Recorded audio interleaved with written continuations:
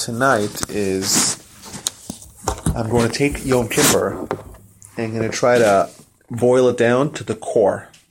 To the core, which means it's a little bit less practical. It means I'm not going to start with the practical. I'm going to start with the essential, and like what happens in Yom Kippur, what's the day about, and then we'll try to apply it to the practical. Mm-hmm. Yeah, which is kind of the opposite of what we did last time.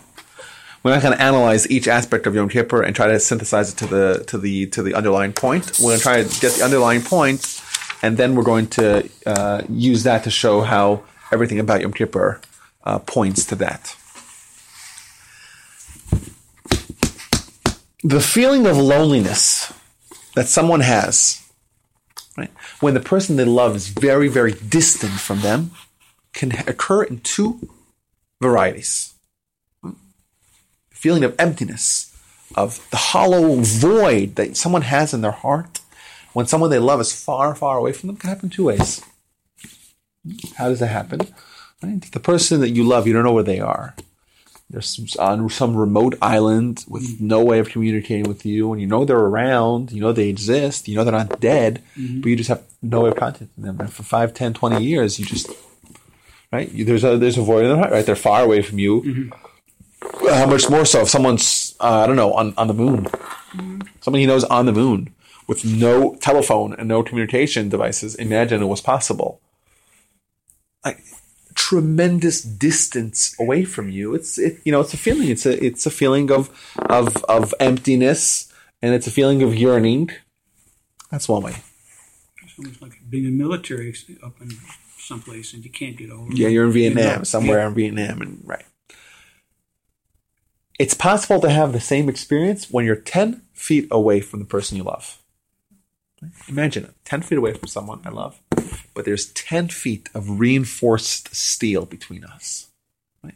Or we're on two sides of the Berlin Wall. Right? You're close in part of, like, from a bird's eye view, you're really, really, really close. Right? But in practicality, there's such a massive divide between you two that for all practical purposes, the same conditions exist as if that person's on the moon. Yeah. So this is the two pictures, the metaphor of being distant from someone or something. Man and God, the relationship that man has with God. We see mixed signals. There's a mixed message that we get from the Torah as to how this relationship really boils down. There's some accounts that talk about man. Man has a soul. The soul is in some degree comparable to God. Right? It's comparable to God, the Talmud tells us. God is holy, the angels are holy, the soul is holy. It puts in one basket the idea of God and the idea of man, of a human soul. We have man is created in the image of God. We share some characteristics with God himself. We're similar to God. We are told that there's a commandment to be similar to God. On some degree, in some dimension, man and God are actually really close.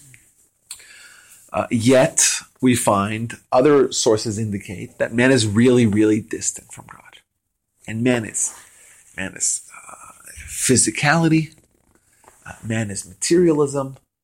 There's nothing more distant than man and God. Right? How do these two ideas coexist?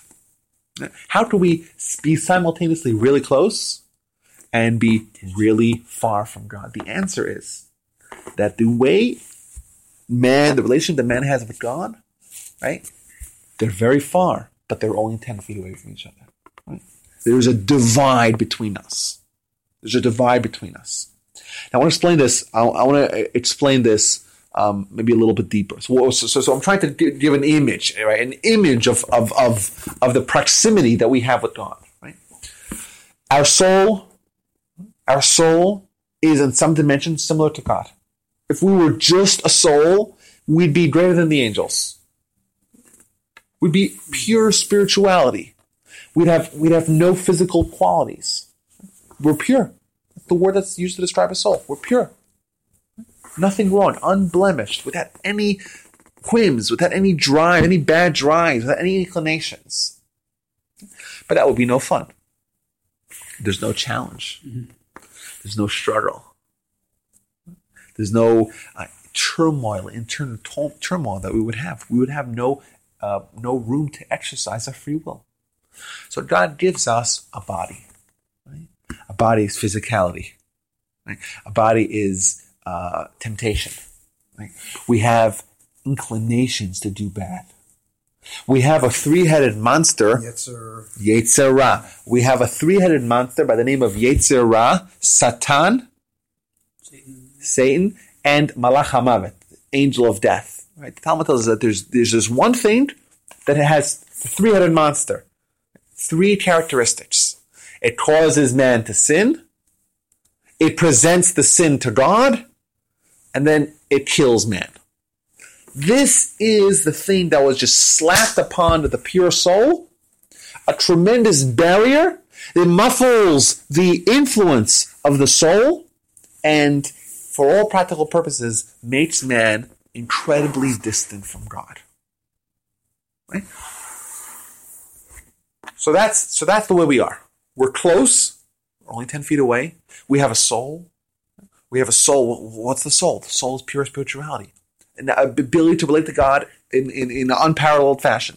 But we also have the three-headed monster, we have the body, we have massive divisions, massive barriers between us and God.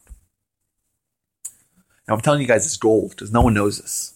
It's like, the Talmud tells us in a few different places, right, that the word Hasatan, the Satan, right, remember Satan, this Jewish Satan, the word describing is totally different than the Christian Satan. Okay. Right? It's not some other power. It's a force. It's a force. And we said it's a three-headed monster. Right? This, if you take the gematria, familiar with the term gematria? No. Yeah. Hebrew.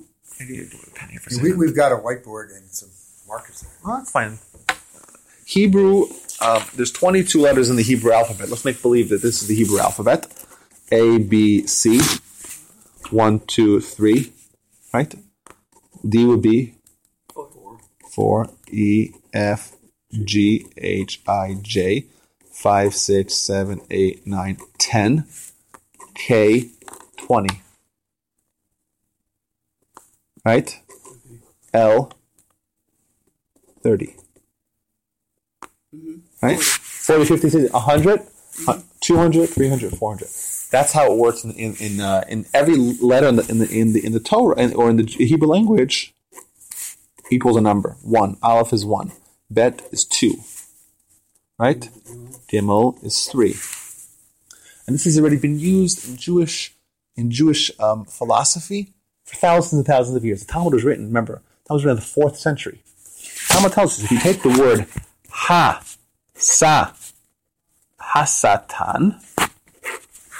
right? Hey, this is number 5. Sin is 300. This is 9. This is 50. So what's 50 plus 9? 59. 59. 59. 364. 364. Talmud says this. Hasatan, right, equals 364. The power of the Satan is only for 364 days a year. There's one day that the Satan has no power. And what day is that? Yom Kippur. Yom Kippur. On Yom Kippur, that barrier gets temporarily lifted. For one day, we're in our most natural state. In the original, we do not have this barrier that separates man and God. Right? That's the idea.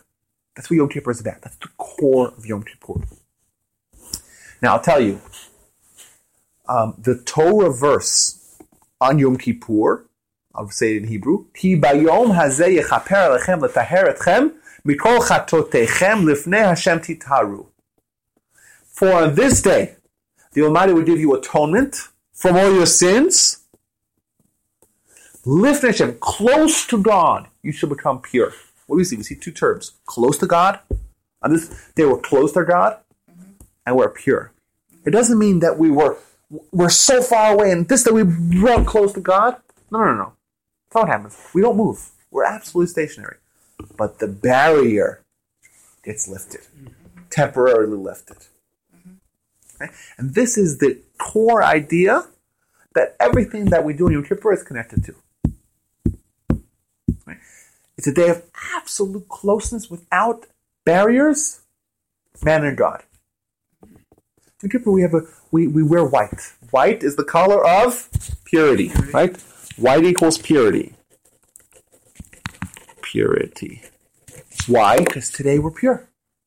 What do pure people wear? White. We're white. This is why, as a kid, I remember the rabbi was not just white, but white tennis shoes, White tie. white tie. Yeah, everything was white. Right? Remember what we said. The soul itself is greater than angels. Right? So today we're like the soul without the body. We're greater to some degree than the angels. What's the question? Do angels eat or not? No. No. Why do they eat? Why do they not eat? They don't need to. They don't need to. It's not. There's a tremendous mistake that people do, that people don't understand. We're not fasting on Yom Kippur because we want to cause ourselves pain and anguish. And being Jewish is so miserable. And, I always say that people associate Judaism with Yom Kippur, because that's the only day that most Jews show up to shul. Not everyone, obviously. And Yom Kippur is fasting and misery. So if A equals B and B equals C, the syllogism tells you that Judaism equals misery. And people don't understand it's not every other fast day that we have in the Jewish calendar. It's because to commemorate sad events. Sad things happen. We're in mourning. Therefore, we fast. Yom Kippur is totally different. We're not fasting because we're sad. We're fasting because we're on a higher level than the rest of the year. We do not need food. We're, so to speak, like angels. We're above that. We don't need to eat. We're on a higher level. We're close to God. There's no barriers for one day. There are certain parts of the prayer after the Shema. Right? The Shema Yisrael Hashem Elokeinu Hashem Echad. Right? There's another 6 words that we say: Baruch, Shem, Kavod, Malchuto, Leolam Va'ed. The entire year, those words are said in an undertone, said quietly. On Yom Kippur, those words are said out loud. Like that in every shul. Why is it different? Why do we say the whole year we whisper it, and on Yom Kippur we scream it out loud? You know why? Because this prayer is a prayer of angels. And a human doesn't say the prayer of angels out loud. Therefore, the entire year, if you want to say it, you better whisper it. On Yom Kippur, we're impervious to the angels' wrath. Why? We're above the angels. We're above them, or we're like the angels. Yeah. Right? So, all right, the prayer is different because we're close to God. Right? What we wear is different because we're close to God. What we fast, right? We abstain from food and drink because we're on a higher level. We're closer to God. The barrier has been lifted temporarily. This is why Yom Kippur is a day for repentance. When you're so far away, right, you're far away from God. Right? And when you repent, what does it mean to repent? What's the Hebrew? Anyone knows the Hebrew word for repentance? Teshuvah. Oh, yes. Everyone's heard that term, right? Teshuvah. Right? What does the word Teshuvah mean? From the prayer? No, that's Tefillah. Shiva. Okay. Tefillah. No, Shiva. Sorry? There's tefillah, teshuva, and tzedakah. But Yeah. Yes. what's teshuva? What do you ever guess? What would you think the word Teshuvah means? Other than repent. Other than repent. Means I was to gonna say return. Okay, to return. To return. I was going to say to be before. sorry. I remember hearing that. Right? When you say to return, you have to say to return to what? To return to whom? Yeah. We associate repentance as, oh, I made a mistake, I feel bad. It's all centric, right? Mm-hmm. Right? It's me. It's self-centric, right? I made a mistake. I feel bad about it. I want to do good, right? I want to not do that mistake again. I'm going to change my outlook. I'm going to change my habits. I'm going to change my activities. I'm not going to sin anymore. That's how we view sin. Repentance. The Torah says the word for repentance is not, right, focusing on oneself. It's returned. You were somewhere. You went somewhere else. You're coming back to where you were. You're coming back to your own roots. Your own roots is a soul. A soul is purity. A soul is devoid of sin. You're going back to your original state. You're returning to whom? To whom are you returning to? To God. To being in close proximity to God. And this is the day. This is the day where it's the best day to do it. Karuhu biyoto karov. It says on these days. God is close. What do you mean God is close? He comes down, so to speak. No. The barrier is lifted. And the result of that is that we're close. Because you're close, it's very easy to return. You don't have to puncture holes. Think about it, right? It's the Shawshank Redemption, right? True, yeah. You're in prison. What do? So you drill a little hole, and drill a little hole. Eventually, that's one way to do it. That's the way you do it the entire year. Well, that's a good example. Gotta write that down. Teshuvah every year equals Shawshank. Everyone here watched Shawshank, right? Yes, in years. I never saw Shawshank. You're kidding. No, I never saw it. Oh gosh. It was actually a really good movie. Kidding? It's one of the I wonder if classics. it's on Netflix. Yeah. Probably. So the guy's in prison, and we just see him in prison, and at the end he escapes. And the way I don't want to tell you how he escapes, but basically, right? He has. I just did. I killed the movie for you. It's an unbelievable movie. Right? There's the wall, and then there's a hole. If you want to return to God every year, the rest of the year, you got to pull a shot. You got to pull an Andy Dufresne. You have to do an Andy Dufresne. Keep on chipping away, and eventually you can penetrate that map. It can take you 20 years. Right? Slowly, effort. Or you wait for one day that the prison door is open, and you just walk right through. Well, You still have to walk. You still have to make the effort, right? But it's much, much easier. that's like this Hasidic tale. The Baal Shem Tov is leading services, and there's this, this little shepherd boy is in there.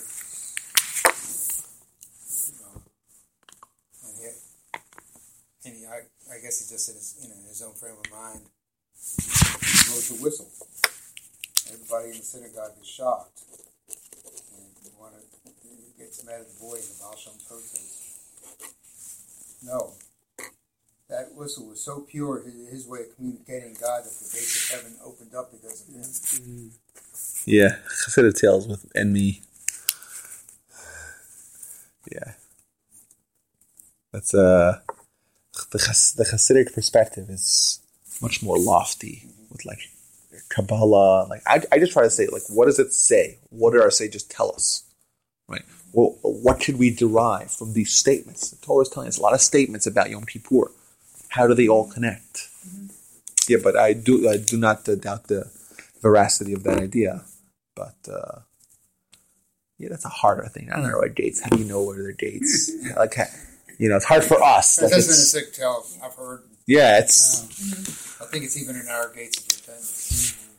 Yeah. So Teshuvah, to return. I like to return, right? Tshuva means to return. The Hebrew word for repentance. I have remind this down, by the way. Equals return. So what should we do? What should we do on Yom Kippur? How do you walk out that door? How do you connect to God? How do you do that? How do you go back to your roots? Those 4 steps. That's all you need to know. And you just do those 4 steps and you return to God. You repented, right? You have atonement. You get a clean slate. How important is it to have a clean slate? I'll tell you another also fascinating piece of information. Also, this is again comes from Jewish sources. If someone told you 2,000 years ago, the Jews are sent out to exile, the diaspora, even 2,400 years ago, if someone predicted to you that these Jews would remain few in number, scattered amongst the nation, not bound by a homeland, by a common language, by culture, being relentlessly persecuted with inquisitions, pogroms, blood libels, Holocaust, incessantly, right? Marginalized physically, spiritually, economically, without any time to regroup and to even take a breather. Right? You look at history, Jewish history. It's relentless, right? And the Jews would just survive for 2,000 years and go back to Israel and establish a homeland there. Jewish survival is a miracle. All the great cultures, all the great civilizations of yesteryear, they all disappeared. Yes. Right? We're the only ones who have been around for thousands and thousands of years. How is it possible that we've survived? The question of Jewish survival, it's a mystery, right? But the Torah tells us. What's the Torah tell us? The Torah tells us is that the way God treats nations is that they have a certain allotted amount of sin. Right? They could take as long as they want. Once they fill it up, then the culture of the civilization is destroyed and someone else gets their chance. Think of it as a vat, as a jug, as a silo, whatever it is. The point is that the second they reach maximum, right, they reach the point of no return, they get destroyed, they get scattered, they get swallowed up by another nation, and they're gone. We also have a silo. We also have a vat. We also have an allotted amount of sin that we're allowed to have. But every year we have Yom Kippur. What happens? Back to square one. You fill up the whole year. You go back to square one. Seems to me that Iran is kind of overflowing. Don't you think it's about time? No, think about the Romans. The Romans were barbarians. Yes. Yeah, they were. They were. But they survived. Greeks weren't very nice. The Greeks either. also, right? And the Turks were horrible. And they had dominance for 500-600 years. Until they just, boom, there's nothing left of them now. There's nothing left of ancient Rome or ancient Greece or the Assyrians or the Ottomans or the... Huh? Few aqueducts. Yeah, but those are the physical remains, but nothing. There's no people now. We're the Jews. We're the same people. There's no ancient people that has documentation of and unbroken chains and traditions and everything. Nothing has changed. The tefillin that we wear today is the same exact tefillin that they found in the caves of Bar Kokhba by the Dead Sea. They found the same exact things. It's identical. Same exact thing. It's an unbroken chain. We're still around. How did we survive? We survived only because our silo of sin never got full. Every Yom Kippur, pushed it all the way back down to point A to square one, and you start a fresh slate. So not only is Yom Kippur a way to get a personal clean slate, we look at it as the entire community, right? Fresh start. Right? Atonement. This is the day the Almighty is going to give us atonement. We have to repent. We'll tell you how to repent. We'll go through that. That's the next thing. You have to repent. If you don't repent, then Yom Kippur might not work. It's a dispute, but probably won't work. And because we have that, right, our nation is still around and will be around for much, much longer. So that's the idea. If someone says, if someone ever doubts the idea of a miracle, miracles never happen, just say, well, how did the Jews survive? The Jews were 1 million people or 2 million people, and they just survived. Yeah, is it a faith or is it a religion? Yeah, no, but Now that you've said that, it really is. When you stop and think about it, it really is a miracle. Yeah, there's no other words to describe it. Yeah. And with all that the Jews have undergone, they were always marginalized. The annals of history are beladen with tales of anti-Semitism. Gruesome, right? Repulsive anti-Semitism. And it's across every single place the Jewish people were like how many cities and countries in Europe were the Jews banned for? The Jews for I think it was 500 years, 700 years, were not allowed to be in England, right? Shakespeare never ever in his life saw a Jew. There was not a single Jew living in England from the 1300s all the way to the 1800s. There wasn't even one. And Spain, they bounced out Jews. And Portugal and Poland. I'm sorry, I guess not Poland. Everyone besides for Poland, right? Portugal, Germany, obviously, France. Every single one of these massive countries, the Jews were banned for hundreds of years, right? Burnt at stakes, right? Massacred. The Khmelnytsky massacres, for example, in 1648 in Ukraine. 100,000 Jews. Boom. Right? And we're still around. Holocaust. And we're still around. How do we do it? The Jewish people are an eternal nation because of Yom Kippur. Our sins just get brought back to point A, and we start from fresh. The happiness of right after Yom Kippur, we have the holiday of Sukkot. The theme of Sukkot is happiness, joy, delight. And there's a close connection between Yom Kippur and the atonement that we receive in Yom Kippur and the joy that we experience in Sukkot. The joy is specifically because of the atonement. We have a lulav. I wrote an article for the Jewish Held Voice about lulav. And one of the Talmudic interpretations of the mitzvah of lulav is we went to war. Yom Kippur is a war; it's a judgment, and we emerge victorious. And we come back from battle after Yom Kippur, and we're holding the sword up high. We're shaking the sword. We're brandishing our sword. We're a victorious warrior. We won yet again.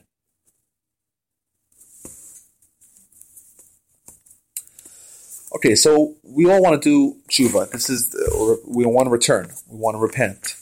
How do we do that? So I want to say two points. I want to first talk about the process of repentance between man and God, and then there's also repentance of man to man. People,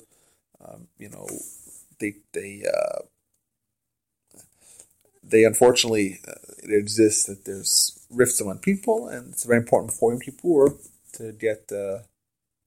To forgive and to gain forgiveness from your fellow man. So 4 steps. There's 4 steps, 4 simple steps. Just follow the steps and you're good to go. And the prayers of Yom Kippur are all trying to get you to do these 4 steps.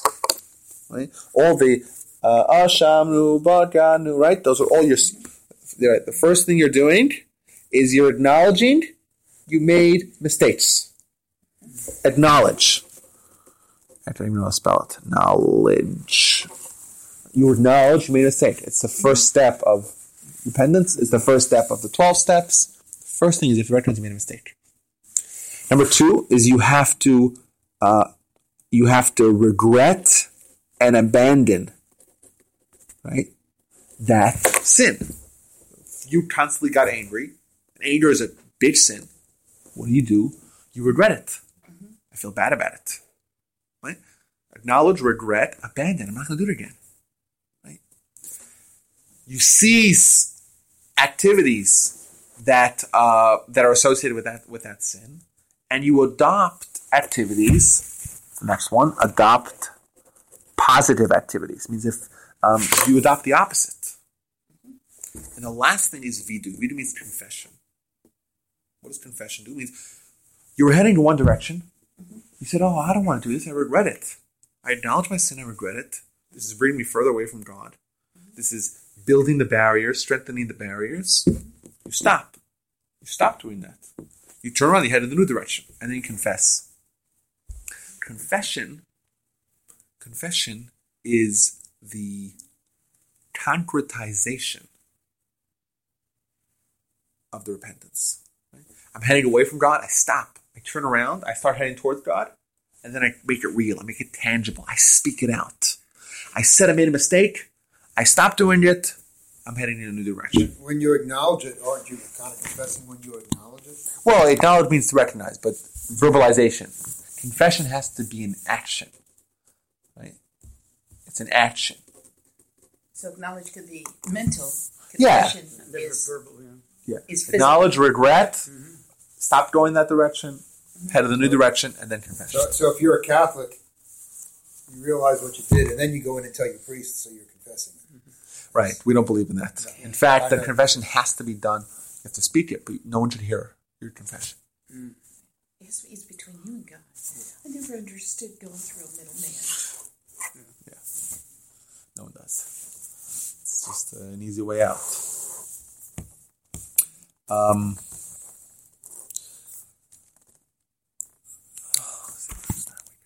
So there's another point here, and that is forgiving others and getting forgiveness from others. Now,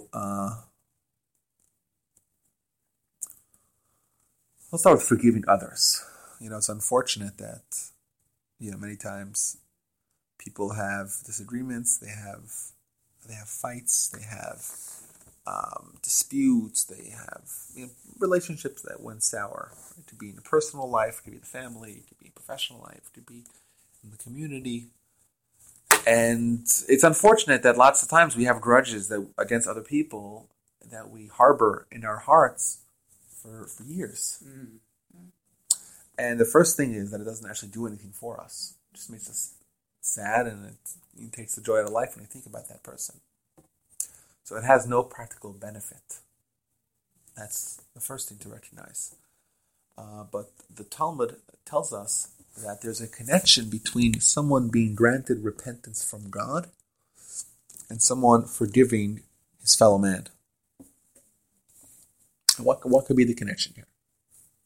If I forgive my fellow man, God will forgive me. So the simple way to understand it is that tit for tat, right? A measure for a measure. You do something, you treat someone one way, you're going to treat it the same way. If you're able to overcome the misdeed that was done to you, you're able to see past that, you're able to forgive, God will overlook the misdeed that you did. Tit for tat. That's one way to look at it. I want to explain it maybe a little bit deeper, a little bit more of a profound explanation to this idea, and that is that if you look at the anatomy of repentance, we said you got to acknowledge, you got to regret, you got to stop doing what you're doing, you got to head in a new direction, and you got to confess. Right? We're repenting. What we're saying is that there was that guy who did that action. I'm a new man. I'm heading in a new direction. Right? You're changing who you were. Right? I was that person. I was that person who did that particular action. Now I'm a different person. I'm not going to do that action. So by doing repentance, you're saying is that people could change. And not everything that I did in the past defines who I am now. If someone has a dispute with someone else, it didn't happen 10 years ago, 20 years ago, and they don't forgive them, what they're saying is that that action that person did years ago is who they are today. They are refusing to recognize that people could change. They're refusing to acknowledge that person or that action that person did, they refuse to recognize that could be a different person today. So if we are able to demonstrate that I'm able to forgive someone, not because what he or she did was right, or was proper, or was thoughtful. No, they made a mistake. They did something wrong. But today, maybe they're a different person. Maybe they changed. Maybe they worked on their character. Maybe they're a different person. I can overlook that. They made a mistake, but that was someone else. The person who's here in front of me is a different person. If I could do that, then I have the license myself to give the same argument and say, oh, I acted in a certain way in the past, but I regretted it. And I stopped doing it. And I headed in a new direction. I'm a different person. Right? And we see that I acknowledge the fact that people could change. I could change. Other people could also change. And that's why I can forgive them. So the idea of being granted personal atonement is very much dependent on man being able to view others in the same light, in the same dimension, with the same prism as he wants to be viewed when he repents. And that is that a person is able to change. You were one way, you stop that, and you headed in a new way. You're a different person. So that's Yom Kippur. Yom Kippur is all about... Yes, shoot. What if the action of the other person is unforgivable? Is this the Hitler question? No, but that's a little extreme, but okay. So this is bizarre side question. Yeah. I tell you, every single time that I speak about the subject, I get the Hitler question. And always, is that the Hitler question? Okay. No, it wasn't. I gave this. I know, but I call the Hitler question because everyone sees Hitler as being right. Everybody has the same question, I'm sure. And I spoke about this topic, not the same. It wasn't as good of a class as this is, but I spoke about it on Monday night, and I got the same question, and I spoke about it. I might have mentioned it in my class that I gave on Rosh Hashanah. Someone had mentioned that. I think the week before, maybe the night after I spoke here, I spoke in Clear Lake, and someone asked the question. So it's a very common question. So the point is like this: two things. First of all, something's unforgivable is unforgivable.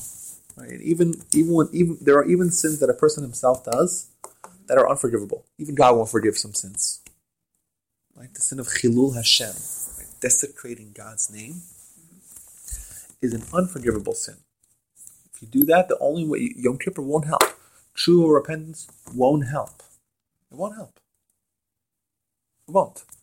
The only way to get around it is Maimonides right side is tshuva, repentance, Yom Kippur, Yisurim, where a person has suffering, that also provides some measure of atonement, and death. Only way a person can have atonement for certain sins. So there are some sins that are unforgivable, and you don't have to forgive that. That's number one. Number two, you don't have to be silly. You don't have to be. You don't have to. Lend money to Bernie Madoff again. I thought about that. You don't. It's not. You don't. There's no requirement to be foolish, or to lose your senses, or to not be reasonable. Right? To know that there's some people that have problems, right? But to be able to forgive them and view them in a positive way, that you have to do. So let me give a recap, because, like we said, we started off with the core of Yom Kippur. And then we expanded to the properties of Yom Kippur. The core of Yom Kippur is the idea is that man typically is separated by an enormous barrier. We can say that we're in jail, we're on other sides of the Berlin Wall, whatever it is, whatever metaphor you want is. We're close, but we're very far. Close, but we're very far. And we're close, but very far, and Yom Kippur, this gets lifted. We said that the Talmud tells us is that this barrier, this right, which is symbolized by the Satan, has power only 365 days a year. It's one day it gets lifted, and we're back to our original state. That's why we don't eat. We don't need to eat. That's why we dress like angels. We pray like angels, and that's why this day is the easiest day to do tshuva. Right? Mm-hmm. Prison door is wide open. All you got to do is just walk out. You don't have to spend days and days and years like Andy Dufresne in The Shawshank Redemption. I can't believe you had never watched that movie yet. I'll have to watch it now. I know, he's going to go home and watch it. Yeah, please do. If it's not on Netflix, I can watch it on Amazon. Might have to pay. Shawshank Redemption, 1994.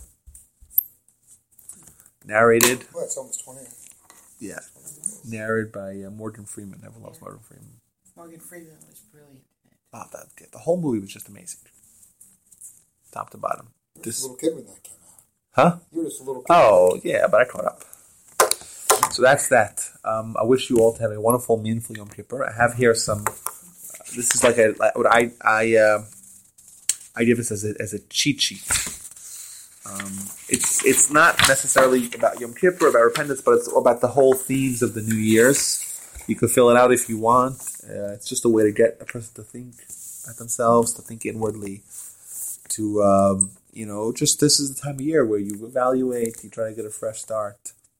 Some of you can use if you want to leave a couple more here. If you want to give them out to your other people, you're more than welcome to do so. Mm-hmm. And let's take this. Remember, this is an opportunity. Yom Kippur is an opportunity. Don't squander it. Yes. Don't kvetch about it's so hard to fast, or it's so long to prayers. Come on, this is 24 hours you have to maximize. You only get it once a year. Mm-hmm. You only get it once a year. It's an opportunity, unlike any other. Okay. I love you all. Wish you best of luck.